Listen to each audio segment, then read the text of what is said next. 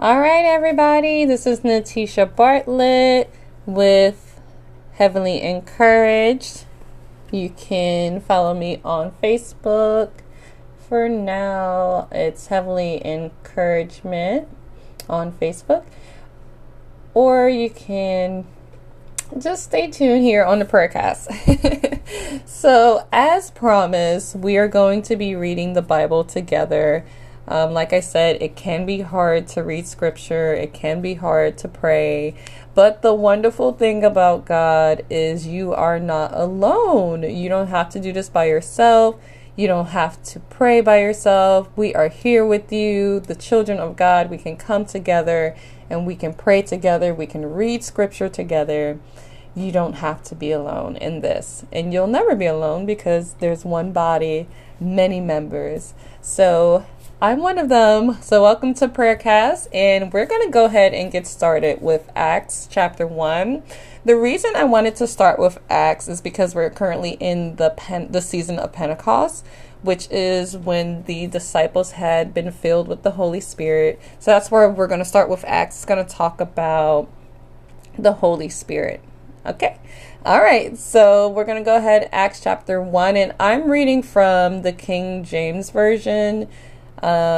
Usually when I do the audio for this, it's usually like an old English voice, and it's like super boring, and I'm just like, I can't get into it, so I have to read out loud. So here we go. So we're going to go ahead and start Acts chapter 1, verse 1. The former treaties have I made, O Theophilus, and of all Jesus began both to do and teach, until the day in which he was taken up, after he, through the Holy Ghost, had given commandments unto the apostles who he had chosen, to whom also he showed himself alive after his passion by many infallible proofs, being seen of them 40 days, and speaking of things pertaining to the kingdom of God. So I'm probably going to pause so I can explain some things. So infallible truths are truths that are not false. So they're not false. In verse 4, and being assembled together with them, commanded them that they should not depart from Jerusalem, but wait for the promise of the Father, which saith he, ye have heard of me. For John truly baptized with water, but ye shall be baptized with the Holy Ghost not many days hence. And when they therefore were come together, they asked of him, saying, Lord, wilt thou at this time restore again the kingdom of Israel? And he said unto them, It is not for you to know the times or the seasons which my Father hath put in his own power, but ye shall receive power after that the Holy Ghost is come upon you, and ye shall be witnesses unto me both in Jerusalem and in all Judea and in Samaria and unto the uttermost part of the earth. And when he had spoken these things, while they beheld, he was taken up, and a cloud received him out of their sight. And while they looked steadfastly toward heaven as he went up, behold, two men stood by them in white apparel, which also said, Ye men of Galilee, why stand ye gazing up into heaven? This same Jesus, which is taken up from you into heaven, shall so come in like manner as ye have seen him go into heaven. So the people that they see next to them in the white apparel is basically saying, why are you sitting here like he's never coming back? He's going to come back. The same way he left is the same way he's going to come. He went up in a cloud, he'll come back in a cloud. And Revelations verifies that. In verse 12, then returned they unto Jerusalem from the mount called Olivet, which is from Jerusalem a Sabbath day's journey. And when they were come in, they went up into an upper room, where abode both Peter and James and John and Andrew, Philip and Thomas, Bartholomew, and Matthew, James, the son of Alphaeus, and Simon, Zealots, and Judas, the brother of James. These all continued with one accord in prayer and supplication with the women and Mary, the mother of Jesus, and with his brethren. And in those days Peter stood up in the midst of the disciples and said, the number of names together were about 120. So there was about 120 people in the upper room praying and having supplication, as Jesus had asked them to do, to go into the upper room. So verse 16, men and brethren, this scripture must needs have been fulfilled, which the Holy Ghost by the mouth of David spake before concerning Judas, which was guide to them that took Jesus. For he was numbered with us, and had obtained part of this ministry.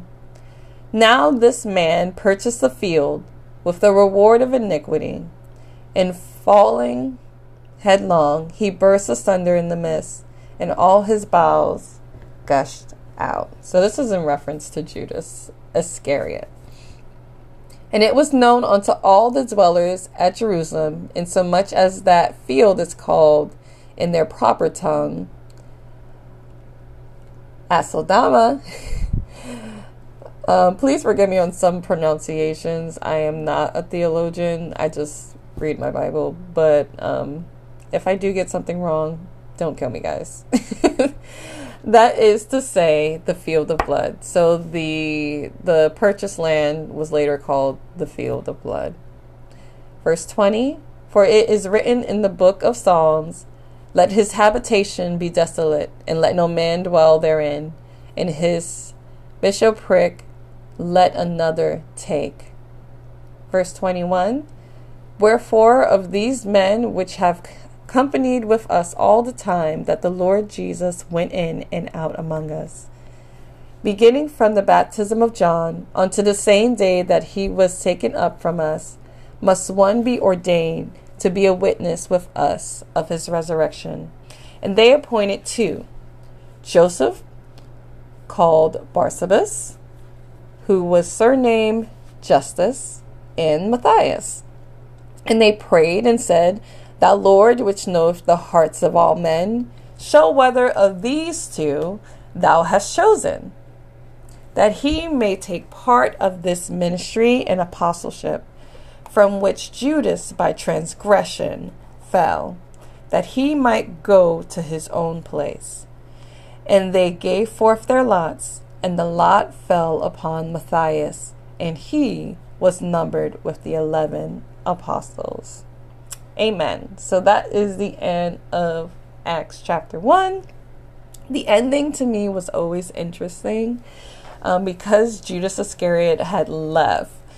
They decided on their own, without prayer. You don't see prayer here as far as them seeking God's answer. Like, they do ask which one of these should be numbered with us, but you don't see a moment where they're waiting on God's answer. They're just like, let's just cast lots, and then, all right, it's Matthias. So that is not at all anything Jesus taught them. So they felt like they had to, like, the power was in the number. There's 12 disciples. There has to be 12 of us. We lost Judas Iscariot. Okay, we have to find another disciple. And I just love that, how the minds of men work, or, human beings, how our minds work. Like, okay, it's in the numbers, it's in the facts, it's in, okay, well, there was 12 of us walking with Jesus. There has to be 12 of us to be able to do the work that Jesus told us to do. But these were their choice. Matthias was the choice of the disciples, not the choice of God. I believe the choice of God was later Saul, also named Paul, later, and we'll read that later as well. So I'm really excited. Let me not get ahead of myself. So we are going to do Acts chapter 2 next time. So guys, continue to listen if you like. I'm just putting this out there. If anybody wants to listen to it, please, I hope you enjoy it. I hope you're able to get what you need from it. So we're going to dig into Acts chapter 2 next time. You guys have a wonderful day. God bless and keep you in Jesus' name. Amen.